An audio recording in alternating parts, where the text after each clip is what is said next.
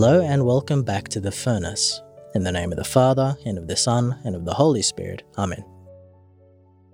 There's a saying that you're not going to get into heaven without a letter of recommendation from a poor person. Now, whatever you think of this pithy saying, there ought to be some part of that sentiment that pricks our consciences. In today's first reading to the Corinthians, St. Paul said that he tried his best to not be a burden for anyone, asking for very little so that he could serve them freely. He wanted to be free and to lead them to God, but also be intimate and very close to the people. In other words, he did not want to preach the gospel from a distance.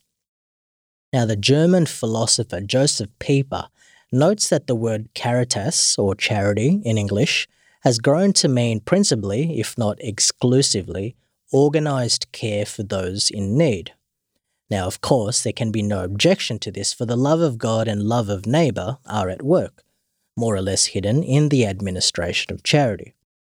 But as Pieper says, the theological understanding of charity is quite different because it is far more than that, and therefore it is possible to have charity without love. Cardinal Robert Sarah notes that when Mother Teresa's nuns arrived in a country, they asked for nothing. They desired nothing but to serve the most obscure shanty towns, humbly, with a smile, after spending much time contemplating the Lord. They simply want a priest to celebrate Mass each day in their house. These women know that it is impossible for them to bring charitable work to a successful conclusion without the Son of God, because God is the source of love." End quote.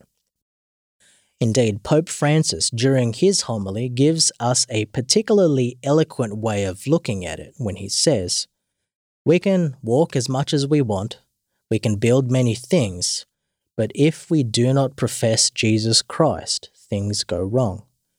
We may become a charitable NGO, non-government organization, but not the Church, the bride of the Lord."